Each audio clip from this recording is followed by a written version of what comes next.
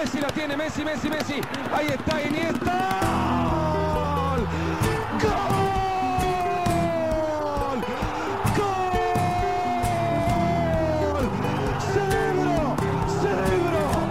Cerebro Iniesta. Hey Koen. Dag Michael. Ik wil starten met wat voor mij waarschijnlijk wel een kwakkel is. AS, de huiskrant van Real Madrid, samen met Marca, die zeggen dat Barcelona onderhandelingen heeft aangeknoopt met de entourage van Kylian Mbappé en hem na het aflopen van zijn contract deze zomer een tekenbonus van 90 miljoen wil geven. 2 bemerkingen bij dat nieuwtje. 1. Hoe graag zou jij Mbappé, door jou ooit in deze podcast beter dan Messi genoemd, bij Barça zien? En 2. Hoe belachelijk is dit nieuws? Op 2, ik denk heel belachelijk. Gezien de financiële situatie lijkt het mij weinig realistisch dat een speler met een tekenbonus van 90 miljoen euro, los van wat hij dan nog op jaarbasis gaat verdienen, dat hij nu bij Barcelona gaat tekenen. Dat strookt niet met alle berichten die we de voorbije maanden hebben gelezen over de financiële malaise bij de club. Misschien zwart geld onder tafel, zo? Ja, op zijn Belgisch? Of ergens een lening die ze kunnen... In het Midden-Oosten, ja. Dus ik denk dat het vrij tot zeer onrealistisch is. En 1, hoe graag zou ik hem er zien spelen? Ja, als fan van Barcelona hoop je natuurlijk nog altijd dat ze de beste spelers ter wereld aantrekken. Voor mij, ondanks dat hij misschien niet altijd geschitterd heeft de voorbije maanden. Hij kan wel geen penalties meer trappen, hè, Mbappé? Nee, dat heb ik gezien. Het blijft wel een van de denk toonaangevende spelers voor het komende decennium. Lijkt me wel, samen met de Haalands en de Pedri's en de Ansu Fati's van deze wereld. Maar ja, het is ook al eens een kroket gepasseerd, denk ik. Hè? Maar Haaland en Mbappé, wie zou jij prefereren bij Barça? Ja, puur qua stijl en manier van voetballen denk ik dat Mbappé dan iets beter in Spanje past dan Haaland. Haaland is toch meer... Ik heb die de indruk, Terminator, hè? Ja, robuust en sterk en freak of nature. Terwijl Mbappé toch ook wel gewoon goede voeten heeft. Ongelooflijke versnelling met de bal aan de voet. Dus ik zou zeggen Mbappé, maar ik denk toch dat hij deze zomer naar Real gaat en niet naar Barça. En Haaland dan wel naar Barça en dan een spitsenduo Haaland-De Jong. Qua lelijkheid scoren we wel heel hoog dan. Ja. Maar dat feit dat uitlekt, is dat niet puur ook strategisch van Laporta om de prijs die Real Madrid uiteindelijk aan Mbappé zal moeten betalen, ook geen transferprijs, maar wel tekengeld en loon, om dat omhoog te drijven? Ik vind het altijd interessant van waar dat nieuws komt. Hè. Wie lekt wat naar wie juist en waarom publiceert dan uitgerekend AS, de krant die toch altijd pro-Real Madrid is, waarom publiceren die dat dan? Wetende dat dat misschien inderdaad de prijs opdrijft voor hun ploeg, voor Real Madrid. Lijkt het me vreemd dat Laporta iets lekt aan een journalist van AS en dan die journalist van AS publiceert. Laporta via. Laporta en Florentino Perez waren zo'n dikke buddies geworden met de Super League en zo. Maar ja, dus waarom zou Laporta dan nu... Wetende dat het echt onmogelijk is, want straks moet hij weer uitleggen, nee, dat kan niet, dat kunnen wij op dit moment niet. Ik vermoed dat die daar binnenkort vragen over gaan krijgen, van hoe zit dat met Mbappé, gaan jullie daar ook voor? En dan gaat hij volgens mij moeten zeggen, ja jongens, dat gaat ons niet lukken. Nee, niet realistisch. Is het wel realistisch dat Real Madrid beide gaat halen? Mbappé en Haaland? Ze hebben het potje opzij staan, er is geld. Maar als dat gebeurt, is La Liga wel geen interessante competitie meer. Want dan krijg je een soort Bayern-hegemonie in Spanje met Real. Kijk wat er met PSG gebeurt in Frankrijk. Ze zijn vorig jaar ook geen kampioen gespeeld. Hè. Ze hebben nu Messi, Neymar, Mbappé. 2 van die 3 zijn misschien al wel over hun hoogtepunt. Ja, oké, maar dan zit je bij Real met Benzema, Mbappé, Haaland. Dat is maar eentje die eventueel... Ja. En eigenlijk, Benzema is nu nog niet over zijn hoogtepunt. Nee, die zit in zijn tweede jeugd, heb ik de indruk. Dus. Ik denk niet dat ze allebei gaan halen. Ik denk dat ze ook wel andere prioriteiten hebben. 1 goede aanvaller gaan ze sowieso halen. En dan blijf ik denken dat het Mbappé zal zijn. En dan gaan ze denk ik hun middenveld en hun achterlijn versterken. Maar die 2 samen, ik weet niet of dat... Dat gaat niet gebeuren. Nee. Goed, voor we de Clasico previewen, want het is natuurlijk het Clasico weekend in Spanje. Eerst de Europese duels van beide teams analyseren. Barça won een 2e keer op rij zowaar. Redelijk overtuigend gewonnen van Valencia in de Primera Division. Iets minder overtuigend, ook al hadden ze veel kansen tegen Dynamo Kiev. Ik denk niet dat jij fameus genoten hebt van die Champions League avond. Nee. Ansu Fati begon op de bank. Luc de Jong stond in de spits. En die violin, Luc de Jong, ik weet naderhand niet meer wat ik daar nog over moet zeggen. De dingen die... Hij werd ook uitgefloten, hè, door de eigen support. Ja, oké, maar dat verdient niemand. Dat vind ik ook... Hij kan er ook niet aan doen dat hij nu bij Barcelona is beland. Hè. Ik bedoel, het is logisch dat hij daarop ingaat en die kans grijpt. Maar dat hij tekort komt, voetbaltechnisch, dat wist je op voorhand al. En ja, de dingen die hij dan goed kan, ja, voorzetten, koppen, voorzetten, afwerken, want ik denk niet dat hij zelf goed kan voorzetten. Maar in de box aanwezig zijn en daar oorlog maken, ja, zelfs dat lukt hem momenteel niet. Hè. Hij wint wel kopduels, maar hij kopt ze dan niet in het kader. Met de voeten is het ook altijd wat ongelukkig. En dan is het eigenlijk een verdediger die moet tonen hoe het moet om de voorzet binnen te werken, namelijk Piqué. Die volgens mij op dit moment een betere targetman zou zijn voor Barcelona dan Luc de Jong. Ja, het lukt gewoon momenteel. Ja, maar breng Koeman niet op ideeën, hè? Zoals tegen Granada met Araujo, Piqué en de Jong. Maar die zijn beter volgens mij in de lucht, ook aanvallend. Dat is heel bizar om vast te stellen, maar... Ook wel omdat Luc de Jong door een soort vertrouwenscrisis gaat. Tuurlijk. En dat hij dan uitgefloten wordt, dat helpt niet. Dat is negatief van dat publiek, maar positief was misschien wel... Fati begint op de bank, na een half uurtje mag hij opwarmen. En Camp Nou, zeker niet volgelopen, maar er zitten wel 45.000 man. Zoiets, ja. En je voelt dat hij de echte troonopvolger is. Hè? Want Fati. En wat gebeurde er vroeger toen Messi, als hij eens gekwetst was of uit een blessure terugkeerde en op de bank begon... Ja, als die begon op te warmen, ging ook heel dat publiek recht staan en scandeerde zijn naam. Dat is wel mooi om te zien dat de nummer 10 effectief de nieuwe nummer 10 is. Ja, natuurlijk. Maar met Messi is dat gekomen na wat het helemaal gepresteerd had. Bij Fati, ja... Het is een groot talent, hij heeft al wel wat laten zien, maar dat is nog niet in de verste verte wat dat Messi heeft betekend voor Barcelona. Dus dat is natuurlijk ook een beetje prematuur dat het publiek Fati behandelt zoals dat ze Messi hebben behandeld. Maar ze doen het ook met Memphis, want Memphis klinkt ook vaak. Pedri, ja, dus... Maar natuurlijk, Luc de Jong merkt dat ook. Hè. Hij is aan een slechte match bezig. Fati gaat zich opwarmen. Ja, die hoort dat. En hij hoort dat ze hem toezingen of toejuichen als hij nog maar in zijn opwarmkleren zit en hij wordt uitgefloten en zijn kans missen van de bal is. Dat is vervelend. Ik moet wel zeggen, Fati valt in en hij valt dramatisch in. Ik heb nog nooit, of het is toch al heel lang geleden, dat ik Ansu Fati zo'n slechte 45 minuten heb zien spelen. Als hij dat doelpunt maakt, hij gaat terugzetten op de keeper, zorgt zelf voor de recuperatie, krijgt de bal dan terug, 2 baltoetsen, bijna met een omhaal gescoord.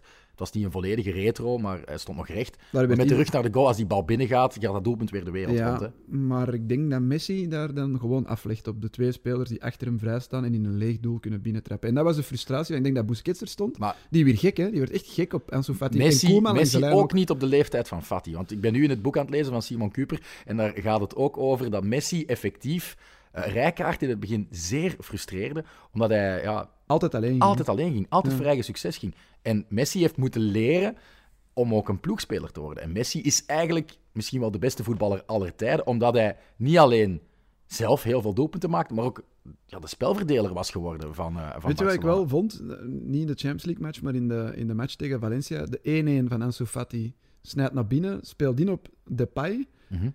En hij verplicht Depay eigenlijk om hem terug te leggen. À la Suarez vroeger. Ja, à la Suarez met Messi. Dus eigenlijk geeft daar Ansu Fati de pre-assist. Hij dwingt Memphis Depay in de positie dat hij alleen maar die assist terug kan geven aan Ansu Fati zelf. En Ansu Fati draait hem in de verre hoek. Dat was eigenlijk een Messiaans moment van Ansu Fati met dat Memphis in de rol van Luis Suarez. Maar en dat Memphis gaat zich nooit schikken in die Luis Suarez-rol. Als de Luis Suarez-rol inhoudt dat je ook 40 doelpunten mag maken, dan gaat Memphis Depay daar wel in schikken. Nu stond hij toevallig eens op de nummer 9-positie, maar het is ook iemand die zwerft en zeer graag op de bal in de voet heeft. Dus... Hij heeft het ook vrij moeilijk bij momenten, Memphis Depay, maar het is niet onlogisch in een ploeg die het bij momenten niet goed weet. Tweede helft tegen Dynamo Kiev was echt een drama. Er waren nog wel wat kansen, zoals die van Ansu Fati en van Coutinho, maar als Dynamo Kiev een klein beetje beter was... Dan Club Brugge... Maar vorig seizoen speelden ze ook tegen Dynamo Kiev en was het ook 2 keer eigenlijk niet overtuigend. Weliswaar met heel veel reservespelers, want daar heeft Koeman toen rust gegund aan zijn aanspraak. Spelen bijna op volle kracht nu. Hè? Ja. Alleen Pedri was er niet bij, denk ik. Dus Araujo ook niet, maar ja... het was Wat vind je van de keuze van Koeman om Serginho Dest als rechtsbuiten te gebruiken? Dat is beter dan rechtsback. Ik vind hem nog altijd niet betrouwbaar als rechtsback. Defensief. En aanvallend, die gast heeft wel een actie, durft de manneke pakken en een voorzet geven en op doel trappen en heel energiek, heel groot loopvermogen. Ik denk dat hij op termijn misschien wel een goede, in een 3-5-2 rechtere wingback kan zijn, maar In een 4-3-3 rechtsbak is hij volgens mij te kwetsbaar. Zeker dat je aan de andere kant Maar je Albaert... zit wel bij een team waar toch de filosofie is dat je 4-3-3 moet spelen. Ja.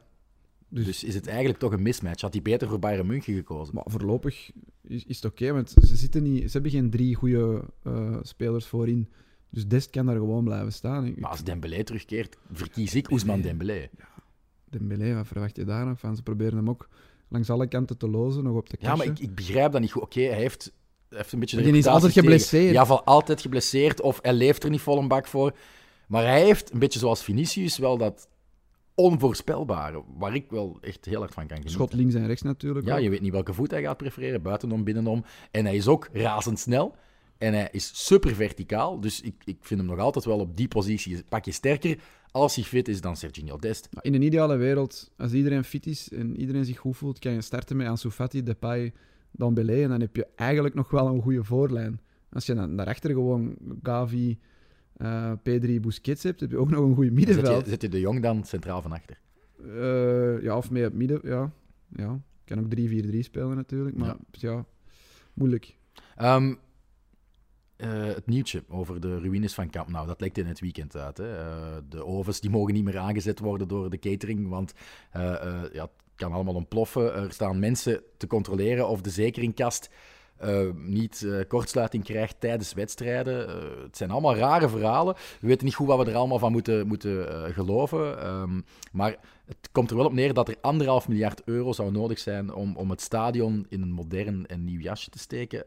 Vooral ook voor de fans, omdat de veiligheid van de fans gewoon bij momenten niet meer... Maar ben je er al geweest?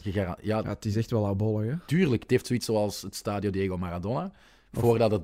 Calderon voor het werd gesloopt. Maar ik heb zo het gevoel bij Camp Nou dat er nog meer mos uit het beton groeit. Ja. Maar ja, oké, ze zijn bezig met een nieuw stadion ook. Hè. Die plannen zijn er al lang. Ik weet nu niet wanneer ze juist gaan... Maar ze zouden toch gewoon renoveren zoals Real Bernabeu. Madrid. Ja, zoals Real Madrid heeft gedaan. Dus...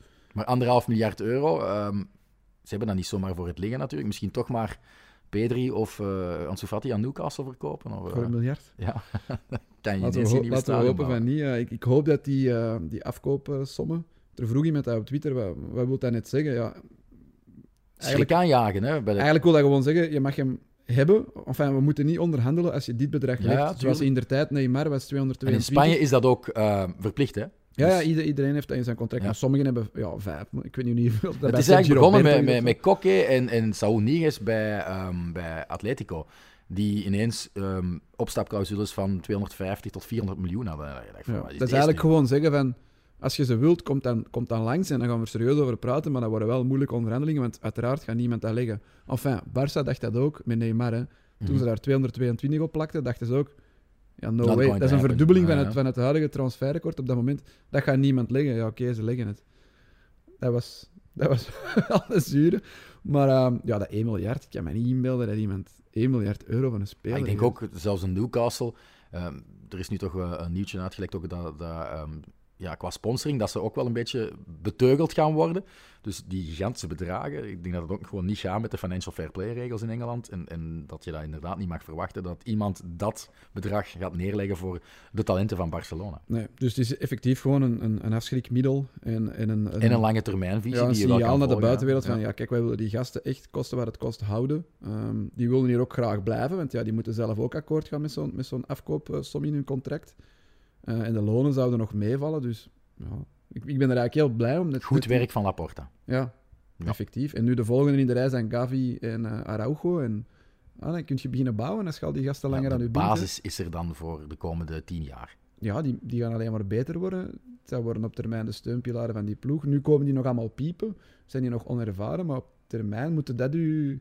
Piqués, Busquets, Iniesta... Het is wel mooi dat je zo optimistisch bent als Barcelona-supporter. Ja, je moet daarin geloven. Hè. Terwijl ik nog altijd bij mijn standpunt blijf, ze gaan 5e eindigen dit seizoen. Ja, maar dat kan, maar dat is op zich geen ramp. Ik bedoel, er zijn periodes... Financieel is dat wel een ramp. Er zijn periodes geweest... Ja, oké. Stel dat ze nu 3e blijven in hun groep, ze moeten naar de Europa League. Je mist al een serieuze som geld omdat je gekwalificeerd hebt voor de volgende ronde in de Champions League. En je mist dan ook het jaar erop de Champions League groepfase. Dat is voor een Barcelona op dit moment, dat is wel Dat zorgt voor grote paniek, hè, financieel gezien. Ja, maar ik denk dat financieel gezien ook het niet kunnen slijten van Umtiti, Pjanic, al dat soort contracten, dat zorgt ook voor een soort paniek. Dat gaat ook over miljoenen. Ja, Dus- Griezmann is nog altijd niet verkocht, hè. Nee, dus er gaan op allerhande manieren gaat er geld moeten binnengehaald worden. Uiteraard willen ze liefst minstens vierde eindigen en zich plaatsen voor de Champions League, maar ik ben er ook nog altijd van overtuigd dat die kern goed genoeg is. Ik heb hier net opgesomd, als iedereen er is, heb je echt wel een goede voorlijn, een goed middenveld. Ook van achter zit dat oké. Ter Stegen is een van de betere doelmannen van de wereld. Dus als iedereen fit is en Koeman maakt er wat van, dan moet top 4 echt wel het minimum zijn. Dat moet kunnen en dat gaat kunnen. Maar ja, die jongens die gaan moeten leren. En als ze nu niet door de Champions League groepsfase geraken, ja, so be it. Het is nog nooit gebeurd, hè. Is nog nooit gebeurd? Ik denk dat Barcelona en Real Madrid altijd al, als ze in de groepsfase zijn geraakt, doorgestoten zijn. Ja, want toen ik ze begon te volgen, ruim 20 jaar geleden, zaten ze in de UEFA Cup. Hè, Maar als ze, Toen zijn ze zich misschien- hebben kunnen kwalificeren Ja. voor de Champions Maar League... toen waren ze 6 of 7, denk ik, Ja. in de competitie. En dan zaten ze zelfs niet in de groepsfase. Ja, het zou kunnen dat ze nog nooit in de groepsfase van de Champions League zijn gesneuveld. Maar het is eigenlijk ook triestig dat het in de groep met Dynamo Kiev en met alle respect Benfica zou gebeuren. Moest het nu nog zijn in de groep van Club Brugge, dat ze daar zitten met Leipzig, Manchester City en PSG of zo. Stel als ze in de positie van een van die andere topclubs zaten. Maar tegen Club Brugge, met alle respect, die zijn echt een pak beter dan Dynamo Kiev. Hè. Als Barcelona had gespeeld thuis tegen Kiev, als ze zo hadden gespeeld tegen Club Brugge thuis, dan was Club Brugge gaan winnen op Camp Nou. Hè. Daar ben ik bijna zeker van. En Omdat had de Noah ketelaar Lang daar misschien net een transfer versierd naar Barça om zich te herenigen met zijn goede Of maat tegen Serginho een Dest. Ajax of zo. Ik denk dat die gewoon... Dat is heel bizar, hè, als je Ja, speelt. ik denk dat Ten Hag nu voetballes zou gegeven hebben aan Koeman. Het zou Ja. mooi zijn om dat je zegt in de praktijk te zien. Ajax tegen Barcelona op dit moment. Uiteraard ook omwille van hun gelieerde geschiedenis met Cruyff. Het is misschien een zeer leuke Ik affiche. denk We dat moeten misschien hopen dat ze tweede worden, de Ajax groepswinnaar is en dat die tegen elkaar uitkomen. dat zou mooi zijn. Dat zou dan ook wel raar zijn voor een speler als Frenkie de Jong, die voor, 85 miljoen of zo van Ajax naar 75, Barcelona ja. gaat en dan vaststelt, maar Ajax heeft hier een nieuw team gebouwd, zonder al de sterren Ja. van 3 jaar geleden, en zijn terug beter. En ik zou er ook nog altijd goed in passen. Ja, tuurlijk. Dus- Maar goed, we zijn al heel lang over Barcelona Sorry. aan het babbelen. En we zijn nog niet eens begonnen aan onze Classico-preview. Maar er is natuurlijk ook een wedstrijd geweest in de Champions League voor Real Madrid. 0-5 gewonnen dinsdag in Oekraïne tegen Shakhtar Donetsk. Een team dat vorig seizoen 6-6 pakte tegen de Koninklijke. En eigenlijk zijn die beide elftallen niet echt serieus van gezicht veranderd. Dus, dat is een beetje van de moeten, hè, na de nederlaag tegen Sheriff. Ja, maar ik ging net zeggen, het allergrootste verschil met vorig seizoen is toch één iemand. En dat is Vinicius. Ja, En die was fantastisch, hè? Ja, die twee goals. En En dan een ook de assist. assist. Ja, maar die 2 goals waren echt... Ja, de eerste is niet alleen zijn verdienst, want het is een prachtaanval. Ja. Maar de tweede, hij begint net buiten de 16, schaarbeweging, en hij passeert 4 veldspelers en dan nog eens de keeper. Hè. Dus, Ja. Ja, ik weet niet wat... Ja, we hebben dat hier eens gezegd, denk ik. Hè, maar ik weet echt niet wat de Ancelotti daarmee gedaan heeft. Dat is onwaarschijnlijk. Ik heb die stats ook eens gecheckt. Hij zit nu aan 7 goals en 5 assists in 11 matchen. Dus dat is bij 12 goals betrokken in 11 matchen. Vorig seizoen in 49 matchen bij 13 goals betrokken.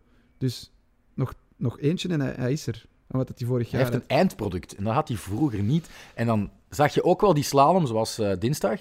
Maar dan struikelde hij ja. op de bal Of of zat hij gaf hij naast. een heel slechte Ja. pas achteruit. Of hij schoot hem gewoon wild over. Dus dat is en allemaal dan- veranderd. En dan Benzema ook. Hè. Die twee sleuren Real er in veel wedstrijden door op individuele klasse. Mhm. Oké, En nu waren- je nu hebt ook waren- Rodrigo, die ook zijn doelpuntje meepikt, die ook dit seizoen toont dat hij misschien in de pikorde boven een fitte Eden Hazard zou staan. En ik denk ook dat die 2 kwieke Braziliaantjes in de Classico aan de aftrap gaan verschijnen. Ja, dat zou wel eens kunnen. Misschien moeten we Kans is overgaan groot. Ja. naar een echte voorbeschouwing. We kunnen er niet omheen. Het is een Classico zonder Messi. Uiteraard al eventjes zonder Ronaldo. Maar hoe kunnen we die Messi-Ronaldo-successupporters, die de ontmoeting zondag om 3:15 eventueel zouden willen kijken, toch overtuigen dat het de moeite gaat zijn? Dat ondanks de afwezigheid van hun helden dit toch een topduel is? Ja, bij Barça denk ik dat het voor veel mensen misschien een aangename kennismaking kan worden met die jonge gasten die ik al heb opgesomd. Sommigen zijn natuurlijk al in actie gekomen met Spanje. Ik denk dat heel Europa, Gavi, ja. Gavi en Pedri van op het EK ook nog. Ondertussen, als je die niet kent, dan heb je het echt niet gevolgd de voorbije maanden. Maar ook Ansu Fati, ik weet niet of Araujo fit gaat zijn, maar dat soort gasten die nu echt voor het eerst een prominente rol gaan kunnen spelen in de grootste clubwedstrijd ter wereld nog altijd. En dan langs Real Madrid zijn, dan heb je uiteraard Thibaut Courtois. Alleen al daarvoor kan je als Belg kijken. En dan Vinicius en Benzema. Met daarachter nog de oudjes. Met name Modric. Dat stond ook in de krant vandaag. Dat, hoe formuleerde ze het? Ik heb het hier ergens opgeschreven. De jeugd tegen de veteranen of zo? Ja, nee, con el motor de siempre. Dus ja, met de meest vertrouwde motor in het middenveld, de 4-3-3, met het vertrouwde trio liever. We zijn niet getrouwd natuurlijk. Modric, Casemiro, Kroos. Ik wil wel weten, Koen, hoe dat jij die battle ziet tussen de twee middenvelden. Want je hebt Gavi, De Jong, Busquets. Pedri zal denk ik de wedstrijd niet halen. Nee. Maar wie is in hun huidige vorm van dat trio dan de sterkste? Ja, de meest ervaren en de leepste sowieso Real Madrid. Intrinsiek zou ik misschien durven zeggen dat trio van Barcelona. Maar ja, Gavi is hier nog zo groen achter zijn oren. Zelfs Frenkie moet het op het allerhoogste niveau toch nog echt bewijzen, vind ik. Modric, Kroos en Casemiro moet je niks meer leren. Frenkie de Jong, ja, dat Frenkie de Jong eigenlijk niet zo'n wereldgoeie voetballer is. Dat zeggen ze in Nederland, hè. Maar de topduels, dit en dat. Dat is echt een wereldvoetballer. Die heeft alles om het te maken. Maar die andere mannen, dat we net die hebben 3 of 4 keer de Champions League gewonnen. Die winnen alles. Luka Modric heeft de WK-finale gespeeld. Het is allemaal nog wel een andere grootorde dan wat dat... Ja, Gavi heeft nog niks meegemaakt, maar ook wat dat Frenkie heeft meegemaakt. Busquets, die zit in die categorie van die 3 van Real Madrid. Alles meegemaakt, alles gewonnen, alles gezien. Maar die 2 anderen, die komen nog piepen. Pedri, stel dat hij fit is, die komt ook nog piepen. Die hebben dat allemaal nog niet meegemaakt. Dus puur qua ervaring en qua de omstandigheden van zo'n wedstrijd... Vorig jaar viel het op. Pedri speelde eigenlijk een ongelooflijk sterk seizoen. Maar in de topmatchen... Was hij bleek. Ja. Was hij heel bleek. Ja. En ik vrees dat nu met Gavi en in mindere mate misschien ook nog met Frenkie, dat ook weer het geval kan zijn. Gewoon omdat die metier niet hebben. Die ervaring van die topmatchen. In welke minuut pakt Gavi geel? Ik hoop dat hij heel snel vliegende tackle op Casemiro doet. In het eerste kwartier. Zou mooi zijn. Nee, maar ja, het is opvallend hoeveel... Die heeft al in elke wedstrijd geel gepakt. Ja, dus, het is echt een betant basis, denk ik, om tegen te spelen. Dat is wel leuk dat je die hybride hebt. Dat is helemaal anders. Een technisch sterke voetballer. Hij ziet het ook. Hij heeft, denk ik, eenzelfde vista in de toekomst als Frenkie de Jong. Hij ziet de openingen, maar hij durft ook een standpunt delen. Het verschil tussen Gavi en Frenkie loopt in de ruimte. Ja. Met de bal aan de voet. En Gavi speelt de bal in de ruimte. Dat vind ik wel een groot verschil. En dat heb je met Pedri ook. Frenkie loopt ook zonder de bal in de ruimte. Ja. En dat doet Gavi dan weer niet. Dat doen ze minder, ja. Frenkie is voor mij echt als voetballer en niet, maar hij heeft een heel uniek profiel. Want als hij met de bal aan de voet versnelt, ja, soms is dat echt wel waanzinnig om te zien. En dan glijdt hij erdoor. Het is een beetje het Zwanenmeer ook, hè. Dat is echt, dat is ballet. Ja, dat is een ongelooflijk sierlijke voetballer. En ik blijf erbij dat moet een van de allergrootste ter wereld kunnen worden, maar hij is daar nog niet. Hij is ook nog jong. Je ziet hem nog progressie maken. Hij gaat bij Barcelona een meer prominente rol krijgen, ook als Busquets stopt en zo. Dus, het is wel leuk dat je voor buzz zorgt, hè, met Frenkie de Jong, met Gavi. Want we kunnen er niet omheen, het is al vermeld, maar het is een Classico zonder Messi. In het recente verleden is er nog wel eens een Classico zonder... Ja, de 5-1 in december 2018. Dat was het eerste jaar ook dat Juventus Ronaldo had weggelokt. Ja. Miste toen de Classico door een gebroken arm. Maar je hebt het al verklapt, het was niet zo'n manco. 5-1, hat-trick van Suarez. Maar ik wilde nog een quizvraag stellen. Oh nee, ja. Ja, 5-1, we weten wie dat er gescoord heeft... bij Barcelona, want ook Vidal pikte nog een doelpuntje mee en Coutinho. Maar wie maakte de eerredder? Goh, Sergio Ramos. Nee, ik weet niet meer. Je zit wel in het juiste compartiment van het veld. Marcelo. Juist, ja. Ik heb die match gezien in Macedonië. Ik was op vakantie.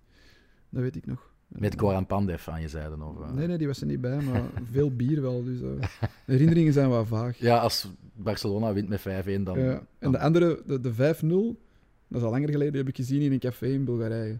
Ook vaag, maar die heb ik daarna dan wel vaak teruggezien. Dus luisteraars, Koen Frans die trekt heel graag naar het Oostblok. Voor een bier dat zo goedkoop is. Voor een Classico te zien. 2 teams die niet door een hoogconjunctuur gaan.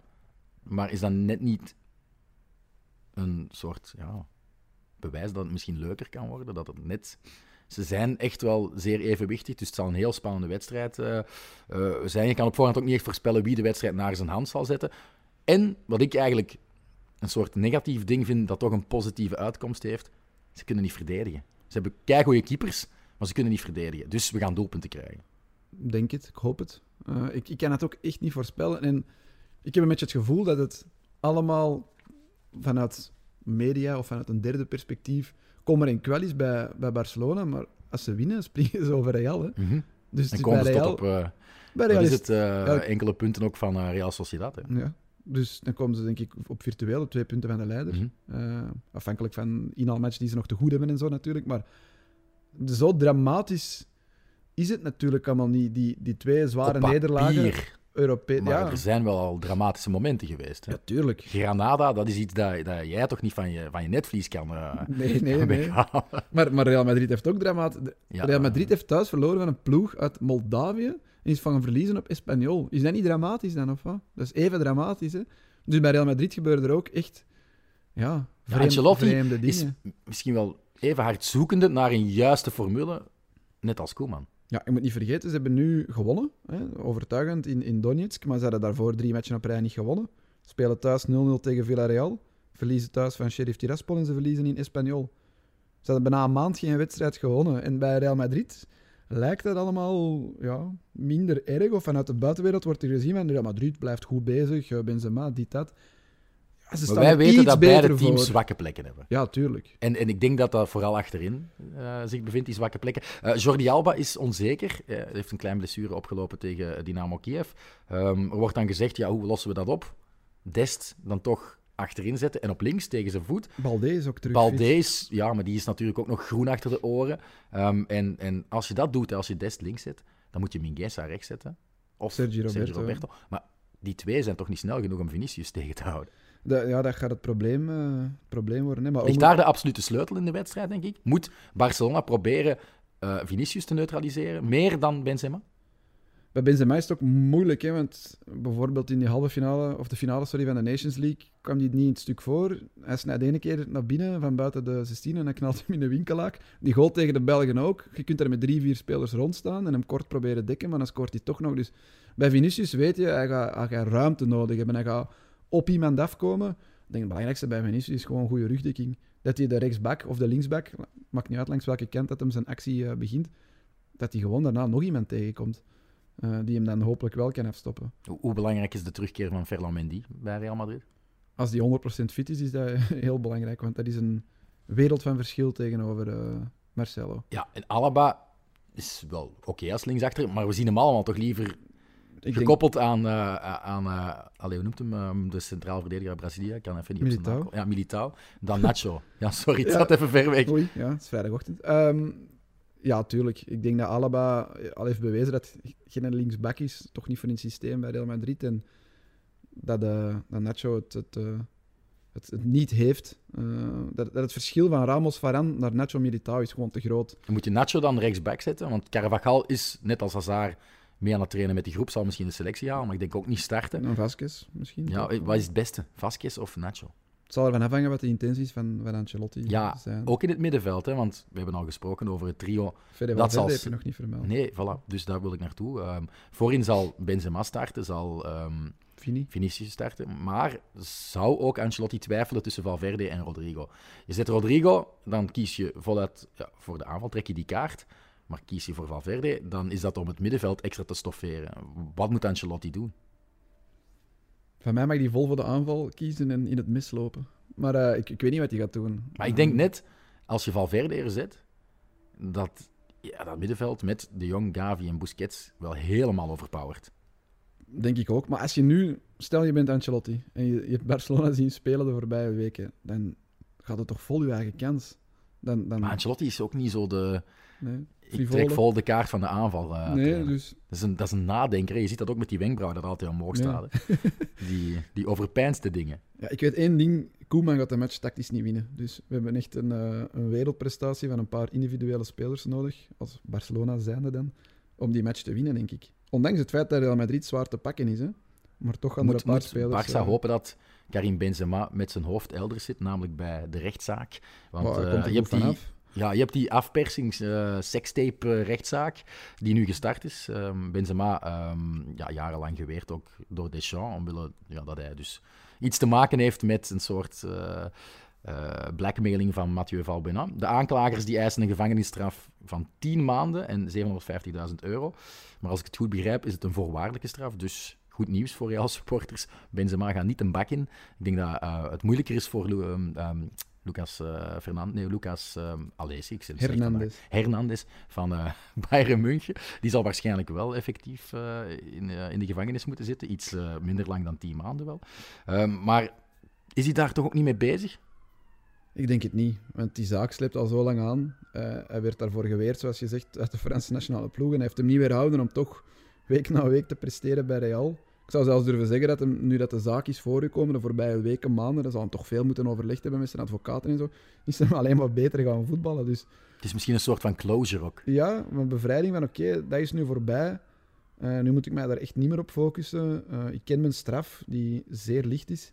En ik kan gewoon vrij uit voetballen nu. Ik heb niet de indruk dat... Die voetballers die zijn daar precies echt allemaal niet mee bezig. Dat interesseert die echt geen fuck. Dat zijn wel geen koorknapen, hè, die voetballers. Nee, sommigen. Ja. Hazard, dat is wel een brave jongen. Die is dus waarschijnlijk fit. Hij werd ook... op de poster van 11 stond zijn gezicht. Ja. Ik als Hazard-fan denk, oké, logisch, maar ook wel riskant, want je weet dat hij misschien niet bij is. Het was de nummer 10 en de nummer 7, denk ik. Het was Messi en Ronaldo. Ja. Dat is de logica dat erachter zat. Denk het, maar hij zal erbij zijn, maar ja, jij weet ook, hij gaat niet starten. Nee. Dat heeft niet alleen met zijn blessure die hij opliep in de Final Four van de Nations League te maken, maar vooral met het vertrouwen dat er niet is in Eden Hazard. En ik ben altijd een grote believer geweest. Ik zei, hij gaat er wel doorkomen. Het komt allemaal goed. Iedereen moet gewoon geduld tonen. Maar nu, met de vorige blessure, ben ik voor het eerst beginnen twijfelen. En ik denk dat het best zou kunnen dat we een herhaling zien van de wedstrijd in San Siro, waar Eden Hazard, en ik was daar aanwezig, vanaf minuut 46 aan het opwarmen is geweest. En zelfs niet eens in de blessuretijd, als Real Madrid eigenlijk al zeker was van de overwinning, om tijd te rekken, Hazard er niet eens in zin gekomen. Dan denk ik, gaat dit ook in een Classico gebeuren? Dat is waanzinnig pijnlijk, hè, voor een voetballer van zijn kaliber. Ja, ik vind dat het nog lang geduurd heeft voordat jij de hoop hebt opgegeven. Maar ik volg Hazard ook al van bij Lille vroeger en heeft mij altijd gewoon overtuigd. Als je aan mij vraagt ook, wie is je favoriete Rode Duivel, zeg ik altijd Eden Hazard. Ook al geef ik ondertussen al jaren toe dat Kevin De Bruyne veel belangrijker is voor zijn team, maar... Ja, Hazard heeft zo dat onvoorspelbare. Hè? Die transfer van Eden Hazard naar Real is een grote flop gebleken en dat zal altijd zo zijn. En dat gaat hij nooit meer kunnen ophalen. Ook al scoort hij er dit seizoen nog 15, wat ten eerste niet gaat gebeuren. En ten tweede, dat vaagt niet weg wat het hem allemaal niet heeft getoond de voorbije jaren. Hij is te vaak geblesseerd geweest, komt hem terug uit blessure, gaat hem precies niet voluit, heeft hem schrik. Hij lijkt ook mentaal niet... Wat ik ook altijd dacht dat bij Hazard nooit zou gebeuren, maar het zit daar ook in het kopje. En bij de Rode Duivels zie je dan wel soms momenten van... Dit is Eden Hazard, zoals we maar hem ook nog maar mondjesmaat. Ook maar af en toe, maar bij Real zie je dat gewoon nooit. Nee, en als hij dan een tik krijgt, dan zie je meer die twijfel. Ja. Oei, mijn enkel is weer geraakt. Of... En scoort er dan die wereldgoal onlangs, die dan wordt afgekeurd. Dat soort dingen heeft hij dan ook flitsen, nog. Hè? Die krijgen we nog, flitsen, maar het is niet meer dan denk als alles tegen zit, het zit echt gewoon... elke keer weer tegen. En hij zou nu nog zo eens ene keer een waanzinnig zware blessure moeten hebben, waarmee dat hij maanden uit is, en dan gewoon weggaat en terug van nul kan beginnen en alles kan vergeten wat daar is misgelopen. En volgens mij is dat de enige manier... Dus jij wil dat Eden Hazard nog eens zich zwaar blesseert? Ja, omdat hij nu sukkelt van het een in het ander en dan ik denk als hij zich nog eens zwaar blesseert, dat hij enkel nog maar bij Stade Brenois gaat voetballen. Oh ja, maar dan kan hem daar alles kapot spelen. Die ploeg omhoog krijgen. Nee, want hij wordt nu... Volgend jaar wordt hij 31, hè? Of 32 al. Nee, hij is van 91, denk ik. Dus is hij al 30? Hij is net 30, denk ik, ja. Dus hij wordt, ik denk dat hij van ergens van begin van het jaar is, dus die wordt 31. Maar er zijn ook geruchten, hè. Dat er zijn altijd Abramovic heel graag Eden Hazard terug naar Chelsea wil halen. Maar ook dat kan weer, want nu... Maar zou dat werken? Is dat zo'n nieuwe lucht opsnuiven? Het vertrouwen weer terugzien, waar hij altijd de grote man is geweest? Kan dat de déclic zijn? Dat kan de déclic zijn, maar stel dat het daar ook niet lukt, welke kans ik precies groter acht, dan is het helemaal voorbij. Ja, dan gaan we misschien een fantastische carrière die Eden Hazard wel heeft, onderschatten. Ja, omdat je die laatste jaren herinnert, hè, vanaf zijn 28, 29 is het alleen maar kommer en kwel geweest. En eigenlijk heeft hij zijn piekmoment, was het WK, dan was hij 27, denk ik. Dat was de beste Hazard, dat was de beste speler ter wereld misschien wel op dat moment. En sindsdien is het van het een in het ander. En ja, de verwachtingen die kunnen inlossen bij een absolute topclub, nog altijd groter mondiaal gezien dan Chelsea. Ja, dat gaat aan hem blijven kleven, vrees ik. Tenzij dat hij nu terug een stap achteruit doet. En ik denk dat Chelsea op dit moment geen stap achteruit is. Dus ik weet niet of hij daar wel terug succesvol zou zijn. Wie ben ik om carrièreadvies te geven aan Eden Hazard natuurlijk, maar ik zie het echt... Dat zeg je al... Eigenlijk hadden we dit al een jaar geleden kunnen zeggen, maar je hoopt ergens nog stiekem dat het goed komt. Maar de hoop is bij mij echt wel... Ja, ik denk dat er niemand nog hoopt of gelooft dat het 3% hoop heb. Ik geloof ook niet dat Eden Hazard ons wereldkampioen gaat maken in Qatar. Dat is volgend jaar alleen. Dan zou die toch echt wel iets moeten ontploffen, ook in clubverband. Maar ik denk niet dat alleen Eden Hazard daarvoor verantwoordelijk zou zijn dat we niet wereldkampioen worden in Qatar. Nee, maar met de beste Eden Hazard, de beste Kevin De Bruyne, de beste Yuri Tielemans, de beste Romelu Lukaku, de beste Thibaut Courtois. Je blijft nog altijd een van de topfavorieten, maar je hebt ze wel allemaal nodig in elke match op hun hoogste niveau. En ja, als misschien de intrinsiek beste die Eden Hazard wel is, als die het niet meer kan waarmaken, of fysiek niet meer toe in staat is, dan wordt het moeilijk. Oké, we hebben wel nog Torgan Hazard, hè, dus... Ja. Ander kaliber, hè. Goed, Kylian is ook nog altijd beschikbaar, maar die zit... Ethan ook nog, denk ik. Ja, maar Kylian zit nooit meer in de selectie hè, van Cercle Brugge. Hè. Is dat geen transfervrije speler zelfs? Volgens mij heeft hij zijn contract nog niet ontbonden. Checken maar goed, dat drijft ons misschien wat ver. Slotvraagje nog voor de Classico Preview. Wie is de absolute favoriet en hoeveel wordt het? Favoriet is volgens mij Real Madrid. En het wordt 2-0 voor Barcelona. Ja, oké. Dat is verrassend. Ik denk 2-2. Koeman masterclass, denk ik. Een Koeman... Vorige keer heb je hier eens gezegd een Mamardashvili masterclass. Ja, en dan flater die van je welste. Het wordt een Ancelotti masterclass. Ja, ik denk dat wel een leuke wedstrijd gaat worden. En zeker met aardig wat doelpunten. Maar het is Super Sunday. Ook in België natuurlijk, met Club Brugge Antwerpen. Antwerpen Club Brugge is het zeker. Maar er is ook een Super Sunday in La Liga. Want om 9 uur 's avonds zondag is er...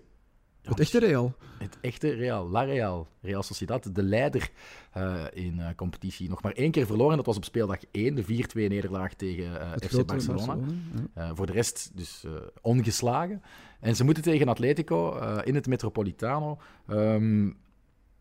Misschien moeten we ook eens naar hun Europese wedstrijden kijken. Hè. Gisteren speelde Real Sociedad in Oostenrijk tegen Sturm Graz.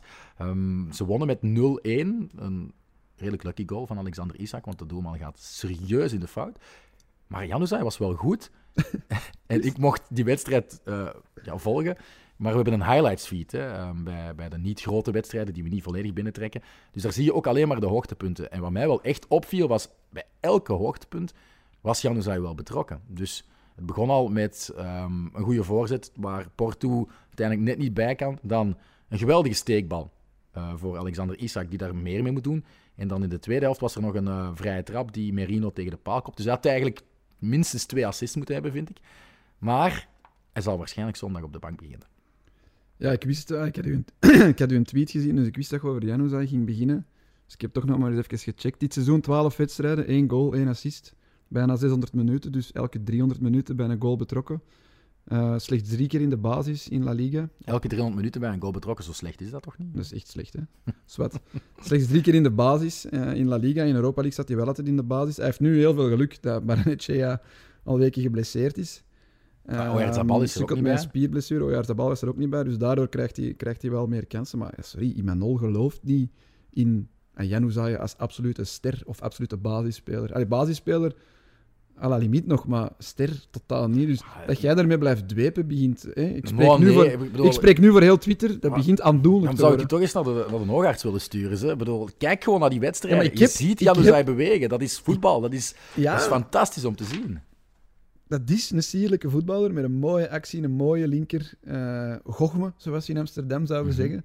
Maar geen eind... dat is de Vinicius van de voorbije jaren. Er zit geen eindproduct in. Maar hij moet zijn acties ook wel van verder inzetten. En het is bij een team dat niet het meeste balbezit heeft constant. Dus hij moet echt rekenen op flitsen. En die zijn er wel. En ja, hij heeft effectief maar 1 keer gescoord en 1 assist gegeven. Maar het is niet dat hij weken na elkaar het vertrouwen krijgt. En dat is wel een type voetballer, dat weten we, dat nodig heeft om zijn beste vorm te vinden. En ik zou hem zelfs in dit topduel ook op de bank zetten, maar wel minstens een half uur geven om het verschil te maken. Want... Ja, dat kan hij wel, ja, dat is waar. Maar En ik blijf erbij. Er is toch En ik iets werd op de raars voeten, ik aan werd die- op mijn vingers getikt door Juan Benjumea. Omdat ik vorige keer, toen hij kwaad was dat Januzaj niet werd opgeroepen door bondscoach Martinez, mij daar niet had over uitgelaten, maar ik moest de dag erna Martinez interviewen, dus ik dacht, ik ga nu even niet aan de boom schudden. En jij denkt dat Martinez luistert Ja, naar maar je weet kroketten. nooit. Dus nu ben ik wel van mening, ik vind wel nog altijd dat hij zijn plaats heeft bij de Rode Duivels. Met Doku, dat ook geblesseerd is, vind ik wel, stel dat er nu een selectie zou zijn, dan vind ik wel dat Januzaj bij de 23 mag. Zoals dat jij een paar maanden geleden de enige waard die nog geloofde dat de carrière van Hazard bij Real Madrid Ja, ging gelanceerd ja. geraken. Dus jij nu Mijn volgens mij ook hot de takes. enige in heel België die nog... Nee, Vertrouwen dat is heeft niet in waar. Januzaj. Op Twitter heb ik toch altijd genoeg likes als het over Team Januzaj gaat. hè. Maar dat zijn pity-likes, denk ik. Dat is gewoon, die hebben die medelijden met die je, bestaan niet. met je aandoenlijke idolatrie Maar van een goed, matige we moeten voetballer. misschien ook nog over de Europese wedstrijd van Atletico babbelen. Hè? Ik wou nog zeggen over Sociedad. Die winnen nu 0-1 in Sturm Graz met een pietengoal, zeggen Mhm. wij. Van het weekend 1-0 gewonnen in de competitie tegen Mallorca met een pietengoal in de laatste minuut. Die geen resultaten. Ik heb dat gecheckt. Ja, maar je 11 matchen. je wordt kampioen met Pieter Goals. Ja, 11 matchen, 7 keer de 0 gehouden, 5 keer 1-0 gewonnen. En vaak in de laatste 10 minuten die een 1-0 gemaakt. Hè. Dus, Dat doet een Het beetje denken aan Atletico Madrid Ja, vorig seizoen. Dus. en dat is blijkbaar ook een beetje de teneur nu in Spanje van Imanol. Dat is ook al aan hem gevraagd van, ja, kijk, je wint matchen waarin dat je eigenlijk niet wauw bent. Hè. En zelfs tegen Mallorca was het met 10 man, met 10 tegen 11. En ja, je wint in de laatste minuut met een pietengoal. Denkt je dat het kampioenengeluk is? Hè? Blijkbaar heeft Imanol die vraag gekregen en ja, hij moest er eens mee lachen, want het is nog heel vroeg natuurlijk in het seizoen. Maar ik denk wel dat ze gaan mikken op Champions League. Dat ze daarvoor...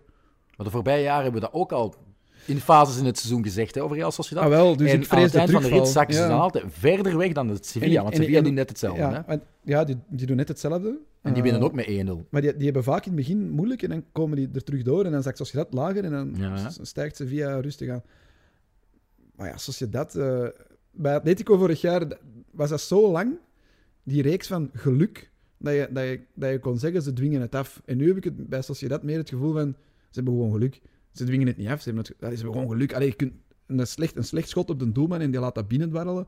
Ja, dat dwing Maar je het niet is af. wel hè. een Dat is goed geluk. gerunde club. Ja, dat is sowieso. Hè. Club aan mij. Geen slecht woord over maar, Sociedad. ja, en vooral waar ik naartoe wil, is al die jeugd die ze daar Ja, gebruiken. Lobete nu krijgt veel Ja, kans. ze hebben Xabi Alonso als trainer van het tweede elftal. En die moet dus elke keer een van zijn sterkhouders missen. En toch is die erin geslaagd, want dat is al de voorbije seizoenen zo, om te promoveren met Real Sociedad 2 naar tweede klasse. En je hebt Lobete, die al 2 keer gescoord heeft. Ik denk, als je al die namen afgaat, staan er veel meer eigen jeugd op het veld bij Real Sociedad dan bij Barcelona. Hè? Pas op, dit weekend. Maar volwaardige jeugdproducten, hè? Ja, Want Pedri is geen volwaardig jeugdproduct, hè? Nee, Pedri niet. Die tel ik Nee. ook niet mee. Die speelde dit weekend ook. Maar dit weekend speelde volgens mij met 7 of 8. Ik heb getweet, hè. 7, Ja, 8, zelfs ja. 9, denk ik. Maar Kom, daar komt over dat niet, hè. de volledige selectie, en als je naar de minuten kijkt, denk ik dat Real Sociedad wel wint. Dat moeten we zometeen eens opzoeken, dat weet ik niet. Oké. Maar over Jij die, tweet dat dan nog deze Ja. namiddag. over die Sociedad B, die zitten nu effectief in de Segunda Division en die staan boven ploegen als Leganés en Girona Maar en die mogen wel Zaragoza. niet promoveren. Hè? Nee, die kunnen uiteraard niet, maar ze staan op onderin, hè. Ja. Ze staan 17e Maar van de Leganés staat 22. in de degradatie. Girona ook. En Oei. Zaragoza staat er ook maar net boven, dus die flirten Oei. met de degradatie naar de derde klasse. Ja. En wie staat er aan kop? Almeria? Ja, Almeria, dan Eibar en dan Gijon. Ah, Eibar, dat is wel leuk. Eibar, Ja. altijd leuk als die 21 terug punten. zouden kunnen keren. Atletico speelde tegen Liverpool. 2 jaar geleden zijn ze op Anfield Road op een fantastische manier gaan winnen. Het was weer een sensationele wedstrijd, nu in het Metropolitano. Ze komen 0-2 achter. De openbaring van dit seizoen is misschien Mohamed Salah. Iedereen kent die al langer natuurlijk. Scoorde 30 goals in zijn eerste seizoen bij Liverpool. Maar nu moet je toch over Salah bijna in Messiaanse Die goal bewoordingen tegen, eigenlijk over hem spreken. Tegen wie was het van het weekend? Die goal dat hij, of was het vorig weekend? Dat Ja, hij naar binnen snijdt, de overhoek strapt. De doelpunten dat hij aan het maken is in de Premier League. en je kan hem niet neigen van de naar paal Messi. zetten. Dat is gewoon Ja. het moeilijke eraan. Dat is Messiaans, hè. Dat Ja. is een kleine gast. Ook met die Low linkse point of voet. gravity. En Ja. je krijgt hem gewoon niet van die bal gezet. Maar misschien was hij niet de meest elite speler die wedstrijd. Wie dan? Antoine Griezmann. En Joao We Felix zagen, ook. Hè? ja, Joao Felix, maar we zagen, als we het over wereldsterren hebben, over absolute toppers, zagen we eindelijk de Antoine Griezmann die we kennen van vroeger bij Atletico Madrid. En dan pakt Die we bij hij rood. Barcelona nooit gezien hebben. En dan pakt hij rood. En dan pakt hij rood. Maar hij scoort wel eerst 2 keer. Ja. Die rode kaart, ja, jij vindt dat geen rood? Nee. Het is hoog, hè? Het is echt wel in de nek Maar- van Firmino. je moet ook wel de spelers een beetje beschermen. Ja, tuurlijk, maar als je springt en hij wil hem hoog uit de lucht plukken, zoals hij dan dat vroeger in zijn glorietijd ook vaak deed. Hem echt plukken uit de lucht. Brian Ruiz had dat ook bij ons in België, maar zwart. En als je dan niet rond u kijkt en beseft wie er in je buurt staat, ja, dan kun je zo iemand raken, maar dat is helemaal... En wat is dan de oplossing? Iedereen met een helm laten spelen? Nee, dat is gewoon geel. Je kunt toch iemand heel veel pijn doen per ongeluk en dan moet je toch geen rood geven? Maar dat mag nooit in rekenschap gebracht worden, Koen. Want dan kan je ook zeggen... Het was Firmino, hè? Ja, dan kan je ook zeggen, Witsel-Wasilewski, stel dat per ongeluk is, dat Witsel nooit de bedoeling had om dat been te breken. Maar dat is anders, want dat is laag. Ja, maar het gezicht is toch ook een zeer gevoelige zone. En een zone waar, als daar iets mis is het leven laten wel veel dichterbij dan bij de benen. Hè? De keeper kan toch ook, ik zeg maar, een keeper kan uitkomen, een bal komen plukken en met zijn knie niet met zijn gezicht. Ja. Dat is zelfs geen fout dan. Maar Battiston, 84, Schumacher. Ja, maar dat is anders, want die net een bal niet. Ja, oké, maar dat is eenzelfde soort fase. Griezmann heeft gewoon... Een keeper in de lucht heeft ook geen vrijgeleide om iemand omver te knallen, vind ik. Nee, maar Griezmann plukt de bal uit de lucht. Heel hoog, met zijn voet. Ja, en hij ziet niet wat er in zijn rug gebeurt. Dat is waar. Dus... Dat zijn verzachtende omstandigheden. Dus de schorsing volstaat, denk ik. Ik weet niet of hij... Zou hij de volgende match wel mogen spelen? Doen ze dat in de Champions League? Schorsing volstaat? Geen idee. Maar ik vind wel dat hij in deze zou moeten. Ik vond zelfs geen rood, maar... rode kaart volstaat, moet ik zeggen. Geen wedstrijdschorsing. Ja, dat bedoel ik. Ja. Zwat. Hij was goed in die match, dus het is jammer dat de match zo moest eindigen en dat ze uiteindelijk nog 2-3 verliezen, maar... Ja, de meest domme kloot in die wedstrijd is wel Hermoso. Hè? Ja. Wat een onwaarschijnlijke oen om die duwfout. Zo opvallend ook. Op dat niveau. Als er je weet dat er camera's rond je hangen en je kijkt geen seconde naar de bal, maar alleen maar naar de tegenstander en met 2 handen. Als er iemand van mijn ploeg dat doet, op mijn niveau, dan denk ik echt, debiel, hoe achterlijk zat je? Iedereen ziet dat. Die doet dat even in... en het is niet dat hij incontournabel is. Hij ligt dan niet in de allerbovenste schuif. Dus het is heel, heel dom. Maar en ik denk dat de Atletico-supporters die luisteren sowieso dit leuk gaan vinden. Ik vind wel dat de oorspronkelijke beslissing van de Duitse ref bij de andere penaltyfase wel de juiste was. Dat Jiménez van Jota ook een duw krijgt in de rug. Niet zo opzichtig, niet zo hard als die van Hermoso, maar het is een duw. Moet de Uruguayaan daarbij gaan liggen? Misschien kan die zich rechtop houden, maar er is contact. En voor mij kan je niet zeggen dat de VAR nu zoiets heeft van maar kom eens kijken, want wij vinden dit echt wel een obvious error van jou, meneer de scheidsrechter. En chapeau dat hij de ballen heeft om voor een vol opgehitste Metropolitano-stadion. Dat durft die beslissing. Dat was geen thuisfluiter. Nee, maar ik vind wel dat het een fout is van de scheidsrechter om terug te keren op zijn oorspronkelijke beslissing. Moet dat dan ook geen clear error zijn? Ah, wel, ja. Dus de VAR mag toch alleen maar ingrijpen bij clear errors? Ja, dus de VAR mag zeggen, kom eens kijken, want volgens ons is het geen fout, maar als dan de ref gaat zien en hij is zoiets van, dat is wel voor interpretatie vatbaar, ik vind er wel een klein duwtje aan, maar de VAR heeft hem dat daar geroepen, dus de VAR vindt het dan geen duw. Moet hij dan zijn eigen beslissing herroepen? Ja, terwijl het helemaal niet duidelijk is. Ik heb ook maar 1 herhaling gezien en daar zag je het eigenlijk ik heb het uit 3 of 4 standpunten gezien. En je ziet wel dat Jota even leunt met de voorarm in de rug bij Jiménez. Ook dat was dom, hè? Tuurlijk. Van Jota was dat even dom. Maar dat is ook wel een menselijke reactie als je al verkeerd gepositioneerd staat, dat de speler tussen jou en de doel staat die je moet dekken. Dan haal je wel eens een arm boven. Hè? Ik vind het vreemd dat zo'n beslissingen worden overruled, alleszins. Ja, ik ook. Daar begint het mee. Je moet toch die beslissing... Het is geen clear error. Het is niet dat het echt een schwalben is. Ik denk dat wij nu misschien het mediaconcern zijn dat het langste babbelt over deze fase, terwijl bij alle andere tv-stations, kranten, het over iets anders ging, hè? Na afluiten. Simeone? Ja, kom aan. Dat is zo belachelijk. Simeone loopt altijd met zijn handen in zijn zakken. Spurt gewoon alsof hij Chinese stoelgang heeft. Gewoon altijd recht die trappen op om even de adrenaline te laten. En hij heeft blijkbaar gezegd, hij heeft het eindelijk eens uitgelegd, ik heb dat gehoord van Sid Lowe in de Football Weekly podcast. Hij heeft er uiteraard vragen over gekregen en Klopp ook. Klopp vond het belachelijk dat er vragen over werden gesteld, want Simeone doet dat ook bij overwinningen, bij gelijke spelen, bij nederlagen. Hij loopt altijd weg na het laatste fluitsignaal. En hij heeft gezegd dat hij dat doet omdat hij het fake zou vinden als hij als verliezende coach een hand gaat geven aan de coach van de tegenpartij, omdat dat dan toch niet gemeend is, want hij is een absolute winnaar en hij haat het om te verliezen. Dus als hij als verliezende coach een hand geeft aan Klopp, zou hij dat fake vinden van zichzelf. En omgekeerd, als hij wint, zouden wij dat ook fake vinden van de coach van de tegenstander, die hem een hand geeft. Dus dat was de uitleg. En ik vind, daar valt wel iets voor te zeggen. Dus het is misschien niet bon ton, maar het is wel Simeone en hij is rechtlijnig en hij doet het altijd. En in Engeland deden ze alsof het de grootste schande aller tijden Dat was. is ook weer En dat het onsportief gedrag was van de coach van Atletico. de minachting vanuit Engeland of de desinteresse vanuit Farmers Engeland. League, ja. Naar Spanje toe van, wat doet je nu? Terwijl, je doet dat al 7 jaar, elke fucking thuismatch. En vooral ook het cliché Echt, dat ja. ze altijd opnieuw bovenhalen bij Atletico. Ja, het is vechtvoetbal. Het is nog altijd hetzelfde als in 2011. Dat is bullshit, hè. Ik bedoel, als je niet naar de wedstrijden hebt gekeken van Atletico, dan kom je tot die conclusie. Maar ze hebben genoeg goede voetballers. En je kan de voorbije seizoenen toch echt wel zeggen en erkennen dat Simeone iets minder vechtvoetbal propageert. Oké, op de belangrijkste momenten grijpt hij daar graag naartoe. Maar met onder andere de komst van João Felix, zeker in zijn tweede seizoen, Lemar, allemaal mooi weervoetballers, Marcos Llorente, ik moet hem toch altijd vernoemen, is het wel gewoon een goed elftal. Hè? Ja. En zijn ze voor mij nog altijd topfavoriet op de titel. Oké, En voor jou? niet. Real Madrid. Real Sociedad. Nee. Nee. Goh ja, nee.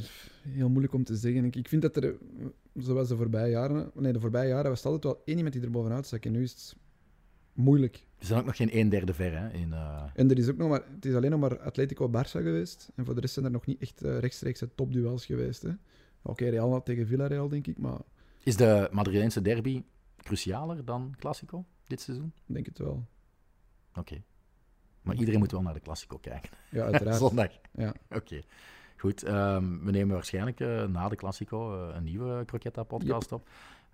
We zitten nog maar in aflevering 7. En ik weet niet waar, volgende week maandag of zo, of dinsdag, aflevering 8. Bedankt voor het luisteren en tot de volgende keer.